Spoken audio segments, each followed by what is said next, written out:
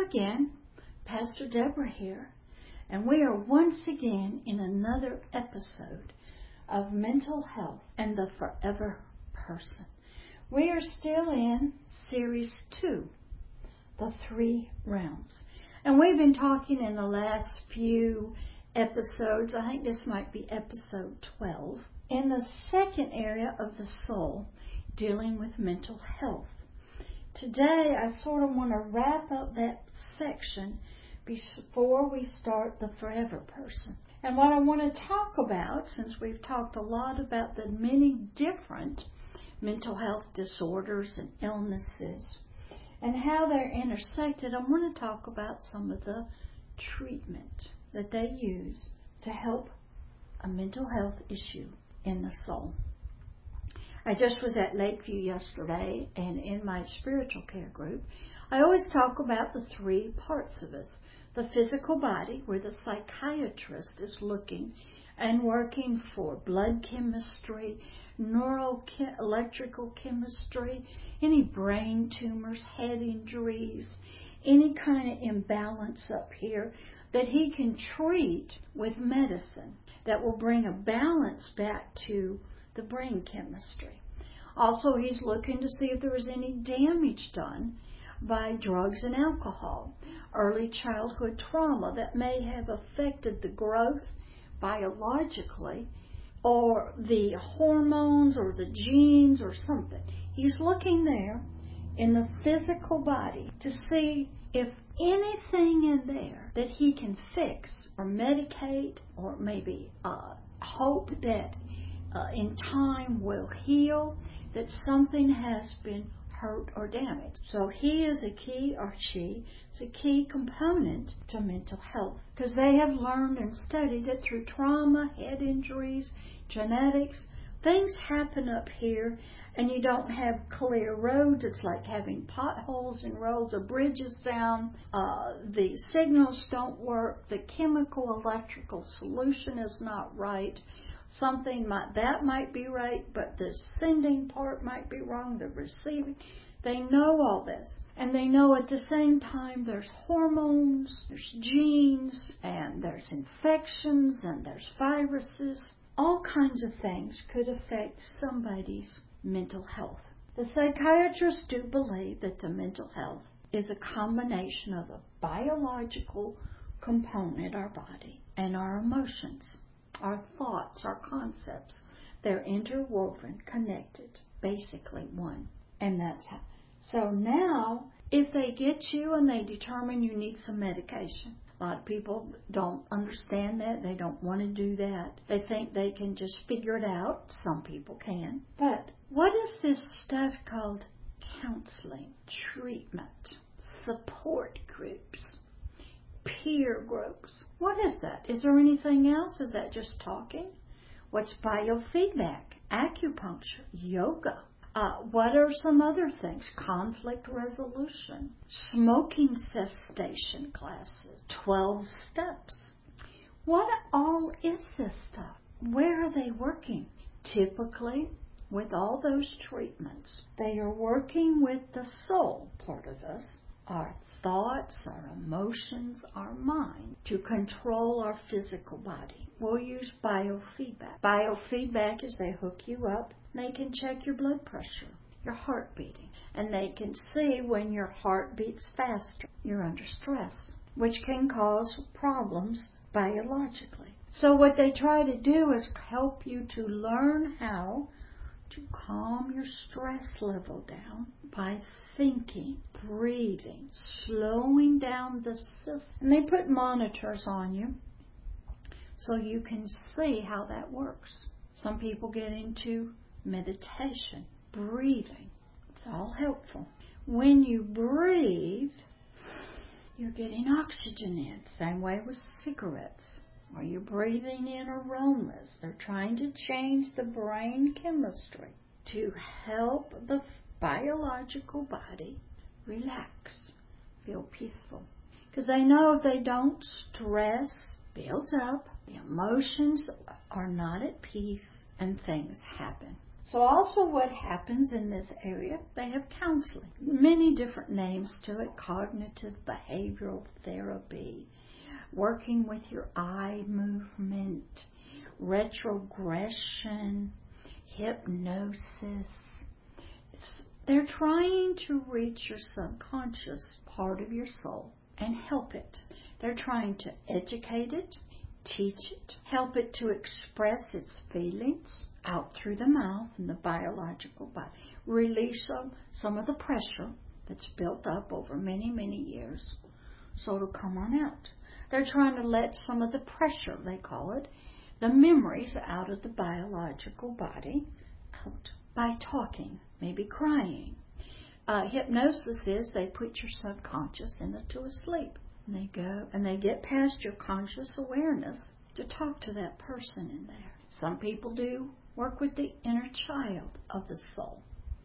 Some people's little they have parts of themselves that's still stuck, frightened as a child, and it needs to be addressed. People have memories they want to talk about because they've been silent. It builds up the pressure in the biological body. So in mental health treatment, and the word treatment comes from, this is a biological illness. You are a patient or a client. You need treatment. We have diagnosed the problem. Now we need treatment. And the people that are typically doing this, we'll call them mental health counselors, licensed marriage and family, licensed social workers, licensed professional counselors, psychologists, psychiatrists. Their basic philosophy is this is a medical disease illness. Their language they talk to you about is from a patient-doctor relationship. They diagnose you with an illness, a disease. Their treatment actually, means you have something we need to treat. It's a medical problem. Their license is under medical. All their therapies are medically accepted under best practices. There's hospitals involved sometimes. There's insurance companies involved. Some things are approved by the insurance. Each DSM, when they put the numbers down, has a protocol by their particular profession. For instance, I had living in my house 2 girls who were diagnosed with multiple personalities, which has now become dissociative identity disorder. Both had stated they grew up in satanic ritual abuse, and their families were in it, and they ended up with a psychologist. And what happened was this psychologist, he was brought here in town to help them. And his expertise was multiple personalities, satanic ritual abuse. Now, in the field of psychology, there is something called multiple personality, which had become dissociative identity disorder. And on a scale of 1 to 10 on post-traumatic stress, it sits over here at number 10. And so they had protocols. And the insurance companies, they would pay for this treatment if they had been properly diagnosed by a proper psychologist and they got that official diagnosis. Then the insurance companies would pay for that. So all of this system was interconnected. Now, in my particular case, I had been one of them. So I knew the system. I knew the protocols. But when I took these people into my home, I had already become a pastor and a minister. And my area of expertise now was spiritual, working with the spirit and the soul from a spiritual context. So what happened was this psychologist and I got into a clash because he wanted to coordinate what I did with this person in my house. But he wasn't going to be held responsible if they burned the house down, killed us, because they were capable of doing that. So I had to write a letter and said, "Sir, you're a licensed psychologist. Stay within your protocols. You do what the profession of psychology recommends that you do. for this diagnosis. The problem was she had never been officially diagnosed by a psychologist or psychiatrist with multiple personalities. It was only a primary care doctor. So that would not hold up with the insurance company. So she was seeing this psychologist 3 times a week. And she worked at a department store. Insurance was paying for that. So they started questioning him. Said, had she been officially diagnosed by an official test? He said, no. Okay, we'll get her.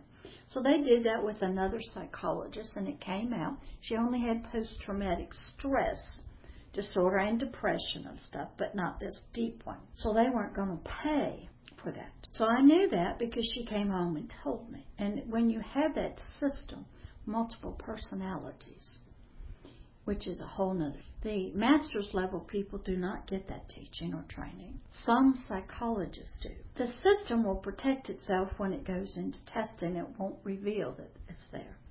So this young girl was quite upset that she didn't get that. So what I had to tell this psychologist, look, just follow your psychological protocols that have been set up to work with this disease, this issue. That's fine. I'm not going to be working in that mental health area. I'm going to work over here in the spiritual area. And I had to explain to him that the reason she had this was not that she had a disease or an illness. She grew up in a family, and her faith, which is religion or faith, spirituality, was Satanism. And her family grew up in that. And because of that, whatever they did, caused her to have this mental health issues. So religion, faith, serving and worshiping Satan, which is a legal religion in America, I don't know about other countries, caused her to have this problem. So her problem was caused by spirituality, spiritual beliefs, activities on that spiritual belief, concepts of that spiritual beliefs, traditions within that family, of that spiritual worship and faith of Satanism, of Satan, as their God. They're allowed legally in America to do that. That's no problem. And her issues in the mental health world were caused by that. I said, this is a spiritual issue we're dealing with here. She'd already been determined to have some things that needed to be cast out. Some healing needed to happen. All because of this belief of this religion. Most of us, that's what we got. We got a mess. Religion brings us a mess. So she's over here now in my home. The psychologist, I have to tell him, I have the letter, you follow the mental health psychology protocols to dealing with what she has been legally diagnosed with and that the insurance companies are paying for. You stay there. Do a good job. Do what your training has taught you to do. Do it well. Help her. But the spiritual part, dealing with the Satanism, the spiritual part, all these things that have been created by the spiritual family culture traditions, I will deal with. So that's how I had to separate myself out. But did she have some areas where this psychologist could help her? Sure. And we want everyone, a team helping everybody. Okay? They care about people. They're just trained in different ways of treatment. So in this segment, I want to talk, well, what is cognitive behavioral therapy? Cognitive means mental, emotional.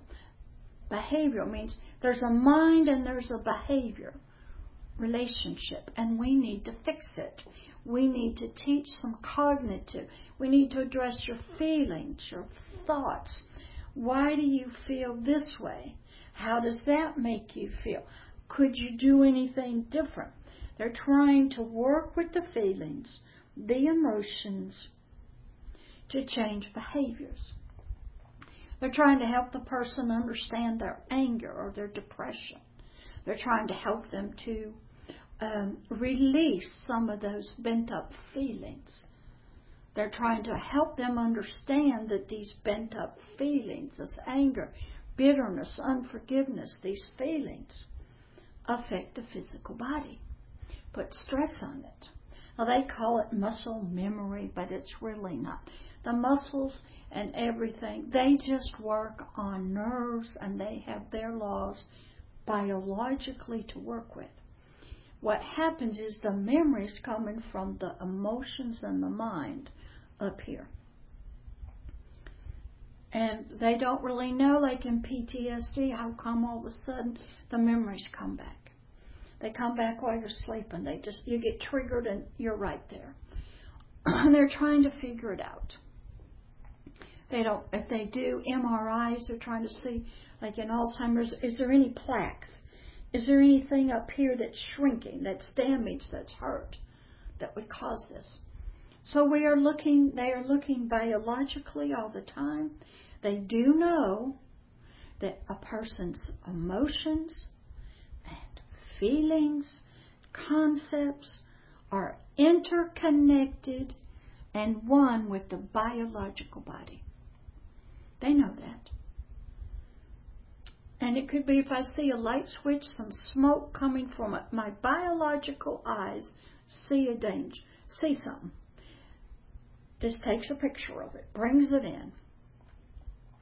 Chemical, electrical. My thoughts, my concepts, my training says either fire, smoke, or whatever. Now, if I've been trained, and automatic response for survival is, I either got to go over there and put that out, or I've got to run. One or the other to survive. So survival instinct is primary in us to live. Now what happens as soon as I have my eyes see nanoseconds, I have a thought, hormones get turned on, the biological body goes into the already automated natural laws of survival. Adrenaline, cortisol, sugar, stomach stop, boom, boom, boom, boom, boom. Nanoseconds. It's a law, it's built in. Eyes see, brain thinks, body does, we do something. Okay? Then when the fire's out,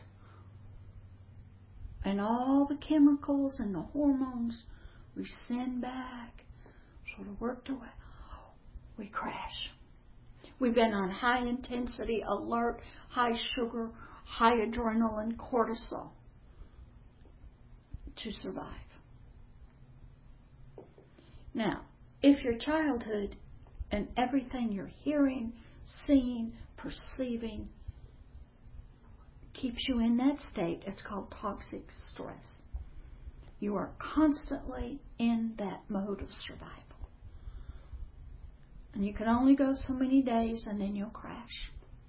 You can only do that for so long before your body gets out. So there is this interconnection in mental health. They know that. So we have a doctor working on the body. We have a therapist trying to get your mind and your feelings and your cognition, your mental, emotional stuff understood, straightened out, untangled, get some pressure release, teach you how to release some of your stress, how to deal with your anger better, do better conflict resolution. A lot of this was never taught to us as children. We just plopped down in a family out of the womb, and we learned about life from whoever was around us. Usually it's totally inappropriate. But we get through it, but that's our role model. So now we come back and go, that ain't working. I just can't punch somebody out when I'm angry. No, you go to jail, assault and battery. But as a child, you don't know that. You just see that's how you solve the problem. You yell, you scream, you do drugs, you do whatever, run away, something. So when you grow up, that's what you do. You discover, but that's all I know. That's what I was taught. So that's where mental health therapists come in and they reteach you. Behavioral training. Okay. Sometimes they've done many different ways. Like pain and pleasure, that will give you shock treatments. That you'll see that a lot in mental health. They know there's some electrical stuff here, and if they can just shock it with electricity, they're hoping that everything will return to its normal pattern. Well, so that's why they have shock treatment. Does it work for some people? It's not real pretty. It's having a bolt of lightning go through your brain. Then they believe, maybe we need to change your diet. Maybe we need some more exercise. Okay. So they know this connection between biological body and feelings, and they're trying to work with it at both. So as a client or patient, which are medical terms, you'll have those two groups of people working with you. And they might say, well, we need to teach you how to de-stress, relax more. Maybe we need a better diet.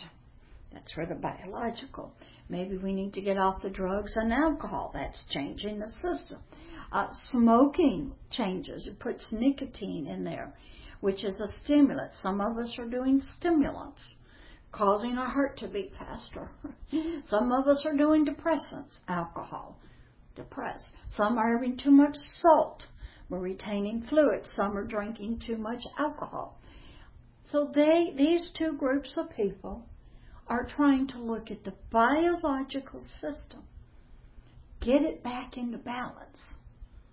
And they're looking at the mental, the soul, the subconscious, and see where it's hurt or wounded. It's angry. Teach it, reteach it, cognitive conflict, maybe parenting classes, how to tell somebody how you feel without shouting and yelling and hitting, how to deal with rude people, how to have social skills. What we've learned in the mental health world, if you do substance abuse, whatever, and you start very early, maybe 10, and you do it for 10, 15 years, and you stop. What they discover is when you stop, there's probably been some brain biological alterations from all the drugs and alcohol, and your soul has been asleep, drugged out. It has not learned social skills. It's usually still an 8 or 10-year-old. And so it has to grow up, has to get relearned, parenting, how to be a friend, how to be a neighbor without punching out, how to get along with people, because it never learned. And it still wants to be loved and be a baby, but it's in a grown body. It wants what it wants like a baby, and it throws hissy fits. So that is where your mental health counselors, social workers, marriage and family people come in. Now, if you throw in on top of that any kind of abuse, neglect, abandonment, you're dealing with that subconscious guy who's empty. And he'll try to fill that emptiness with anything he can. If you throw on top of that substance abuse of any kind, addictions of any kind, this guy that's in the soul is trying to find joy, happiness, peace through any means necessary. And he will use the physical body, the 5 senses, to do it. So these two are interconnected completely. And when you get into the mental health system, you will have these two groups of people working with you. And we have a mess that they are trying to straighten out. They have gone to school. They have studied. They love you. They don't like to see you hurting and in trouble and your families. They want you to be happy and have a wonderful life. They've gone to school to study this. They've taken state tests. They spend all day in the office listening to your stuff. You got an attitude. You got some issues, and they catch the brunt of it. Why? Because they care about you. They're trying with their training to help you change your life and be better. They wouldn't wish this on anybody. Okay? But they, a lot of times, grew up in the same stuff. So in the mental health and the forever person, you have those two groups of people. And sometimes you're just trying to teach you how to eat proper food, good nutrition. You hadn't been eating real well. Too much fat, too much sugar, too much salt, too much alcohol, too many drugs. It all affects the biological body. And then you have health issues. And in the mental health, the therapists are trying to change your thinking, your concepts, your ideas, help you understand why do you do what you do? Why do you think the way you think? Well, why do you believe the way you think? Why do you believe that this is how you're to treat people? Okay, well, the person that abused you, they're dead. They're never going to say, I'm sorry. You need to forgive them. Well, I'm not going to. But the therapists know holding bitterness and unforgiveness affects the biological body. And some people go, I ain't going to forgive. I'm going to hold that and I'm going to make them pay. But they're dead. It's not hurting them, it's hurting you. So they know about unforgiveness. They know the problems if you have sexual addictions, substance addictions, gambling addictions, pornography. They know that. Maybe your heart's corrupt. You'll lie, cheat, and steal to get whatever you want. Well, how do we fix that? You're in prison now. You're in jail because you stole somebody else's stuff that you wanted. Because you wanted some money to do something. Well, why don't you go to work? So this is where mental health is trying to not only change your thinking, help you to understand it, then teach you some new ways of doing things for yourself with your neighbor.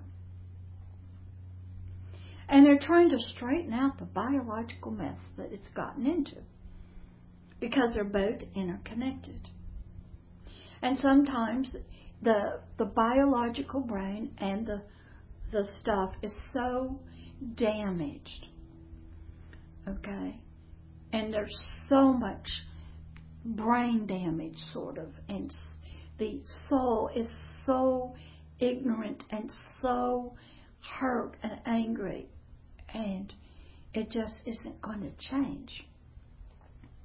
And sometimes, your education, your culture, your family is so ingrained that it will almost take a death to release you.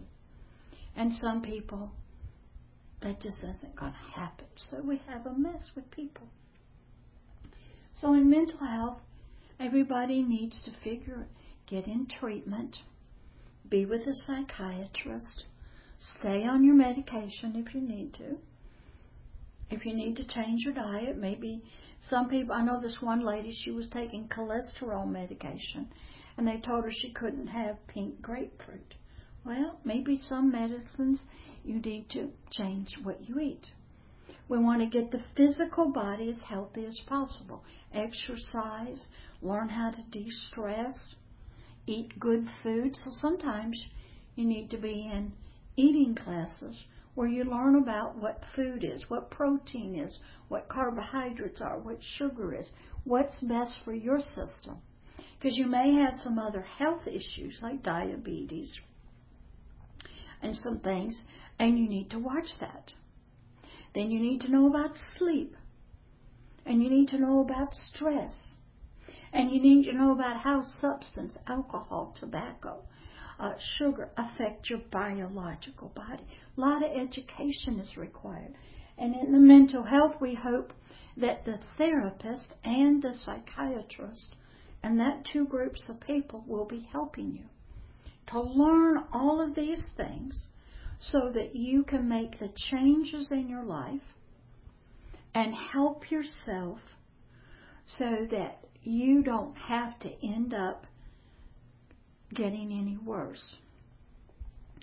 So, in this final section, these two groups of helpers, the psychiatrist or medical doctor, they'll be there in case you get as you know, suicidal or think you're going to hurt somebody. And they'll be there for you in the hospitals. Don't be afraid of them, because they're trying to save your life if you get sent to a hospital. And they don't want you to hurt anybody else.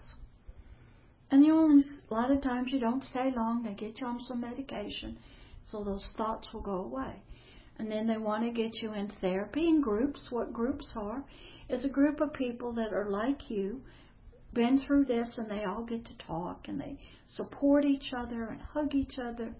There's some great programs called Celebrate Recovery, AA, NACA, Adult Children of Alcoholics. Everybody has problems. There's support groups for suicide. If you're in grief and mourning, there's support groups. If you have AIDS, there's every kind of depression. Okay? A lot of this mental health stuff, you kind of are isolated and you keep it to yourself. You're a little ashamed of it. The family's ashamed of it. Big stigma attached to it. You don't want anybody to know that you have a mental health, so you kind of hide. But you get in your support groups, your peer support groups. They're online. They're in your town. They're at the hospitals. If you have mental health centers or your therapist, they'll let you know. They're out there. You can go physically. You can be on the social media with it. You can have it in the faith-based groups. Those are real powerful. It is peers talking to each other, supporting each other. And you might be grieving and in depression, and you need to be with other people, and maybe a social worker will be there to help you through the grieving and depression. Okay? And there's support groups. Just look for it. You need that. You also need to be involved in volunteer activity where you get some happiness and you are helping other people. You might need to change your diet. You might need to help to learn what to eat, when to eat. You might have to change your sleeping habit. So a lot of things may need to change to bring a balance, to get everything the best, optimal mental health condition you can have. Life is stressful. You have to make a lot of decisions. You have to deal with society, yourself, your feelings, your family, people in Walmart that are out on the cars. Okay? And when somebody cuts you off, you don't go into road rage because you're angry over something. You don't take it out on it. Okay? We have to learn. So there's a lot of learning, education. That's the role of your mental health therapist, your social worker, marriage and family, because they understand all that. They understand the connection between the physical body and the mind. So for a long time, that's what you're going to be working on. And you need the treatment. I run into people who have been victims of childhood sexual abuse. And it's 50, 60 years later, and they're still claiming to be victims. And they're still dealing with it. And I have to ask them, well, how long have you been in therapy and working with somebody? And they quit going. They just putting along. But they still claim it. So sometimes you also have to change your language. Some people just ask me yesterday, I'm always going to be in recovery. Well, I don't know. Are those words that give you hope and encouragement? Are you always going to try to just say, hey, I'm improving myself. I'm getting better every day? That sounds a whole lot better than I'm always in recovery. I am still a victim. I am just a survivor. I've just survived. Or could it be, hey, something bad happened to me, but guess what? It didn't hold me back. I'm moving on. I have learned things, grown, developed. What about those guys that go off and they lose both legs and they have to get prostheses? And they got families and kids. They don't sit there and dwell on what happened to them and what they lost. They get up, they get their strength, they get their family, and they go on with living. And here is somebody that had a sexual abuse or something as a child, and they're still stuck there. Why? Good question to ask your therapist. Some people develop that identity. That's who I am. That's who I'm always going to be, and you can't change it. And I like it. I get all these benefits. Everybody feels sorry for me. I'm on disability because I can't work. I can't work. Is that you? Are you one of those overcomers, even though some people lost?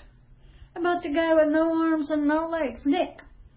He's the most happiest person, and boy, did he get dealt something. And stopped him. He serves, has a kid, has a wife, doesn't have any arms or legs. How can he be so happy? And some of these wounded warriors that lost their limbs. How about the guy that got burned? How can they be so happy? Bad things happen to them. Physical things. How can some people have childhood sexual abuse and come out and be powerful overcomers and others can't? What's the difference? How can your story of what happened in childhood, are you still massaging it, living in it, wanting people to feel sorry? Or are you using it to say, hey, bad stuff happens, but I overcame it.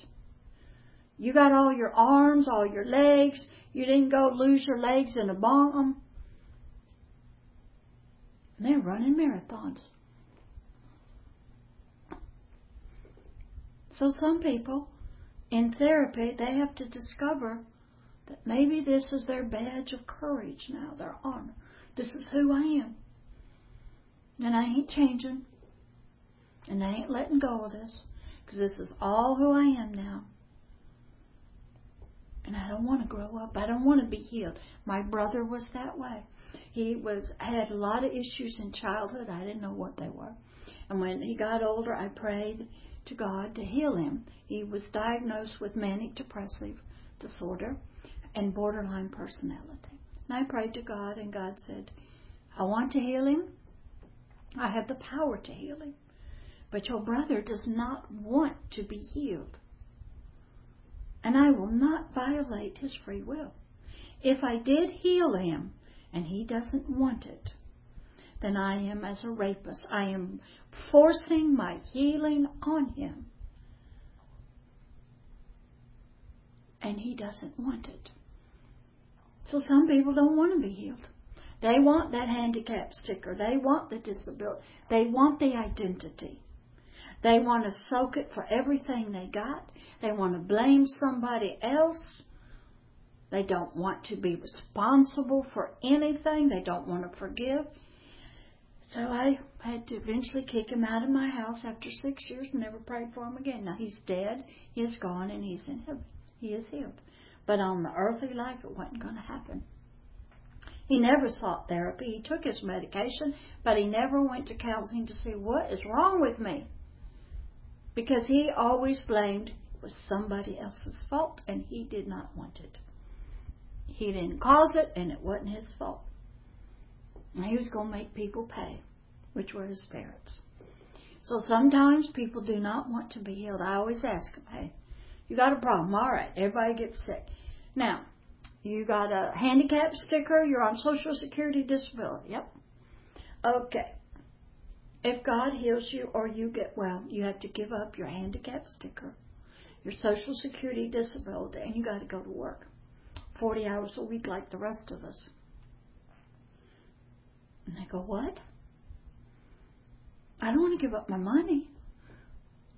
Well, honey, you can't be healed and have the money. The money says you become a robber, a thief, and a liar.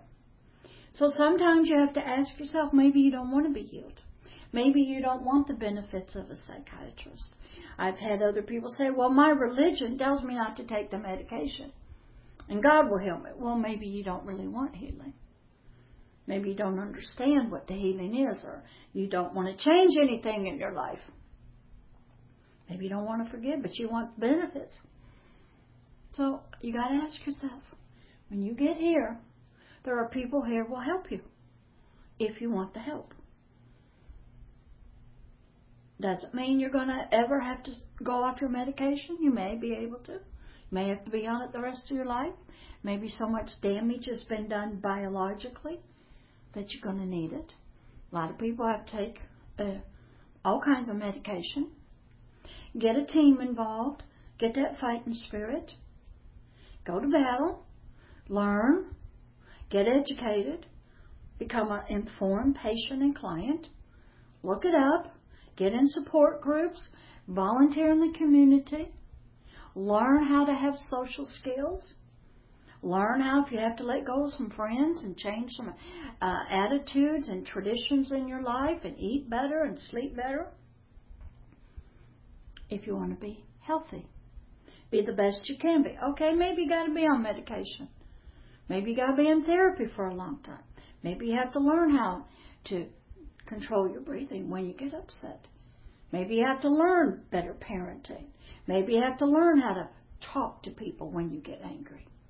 Maybe you have to learn not to eat to comfort yourself. A lot of learning goes on. That's what your therapists and your counselors do. Maybe you need a coach, a mentor to be there and support you all along the way, along with your therapist and psychiatrist. Get a team of people helping you. And if you really want to get the fullness, you throw in the faith-based community, the pastors, the support groups. You get loving people in your life that will make sure you stay on the right track. They love you. They care about you. Get a lot of people helping you because everybody cares. Now, each person has a different part. They may not understand how to help you do something, but they can love you. They can give you a hug. They can be there for you in the middle of the night. You can call them, email them.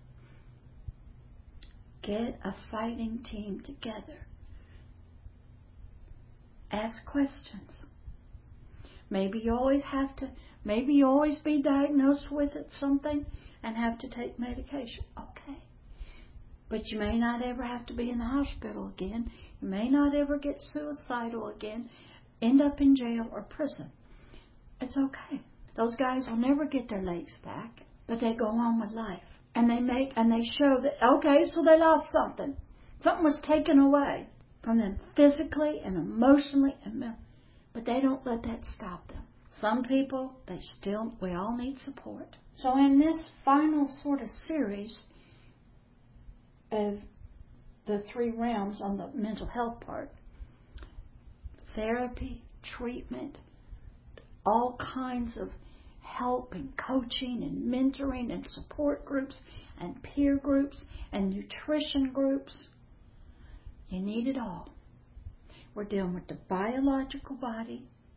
And we're dealing with the soul, its feelings, its thoughts, its concepts. You'll be reading a lot of books, watching a lot of movies, a lot of true stories out there. You need to be around inspiring people that can help. So I wanted to kind of finish up this particular section on Series 2. I think this is episode 12. And what I'm going to do then on the next one is we'll start with the forever person in the 3 realms and go through maybe, many different episodes so you can get an understanding of who the forever person is. Then once we have all those sort of basic things, we'll start going into how do we bring healing to each of the realms. How is it all interconnected? What are some of the illnesses spiritually that affect? We'll just keep on going. It's all and how the faith-based community, spiritual care, is a part of our life. The 3-part system, the 3 realms. How they're all interconnected. How it needs to be at the table as an equal partner. How it is out here in the community for you. So you will know that we have to get that part also engaged in helping. Enjoy this episode 12 of Mental Health and the Forever Person, Series 2, the 3 Realms. Be blessed and see you next time. Pastor Deborah.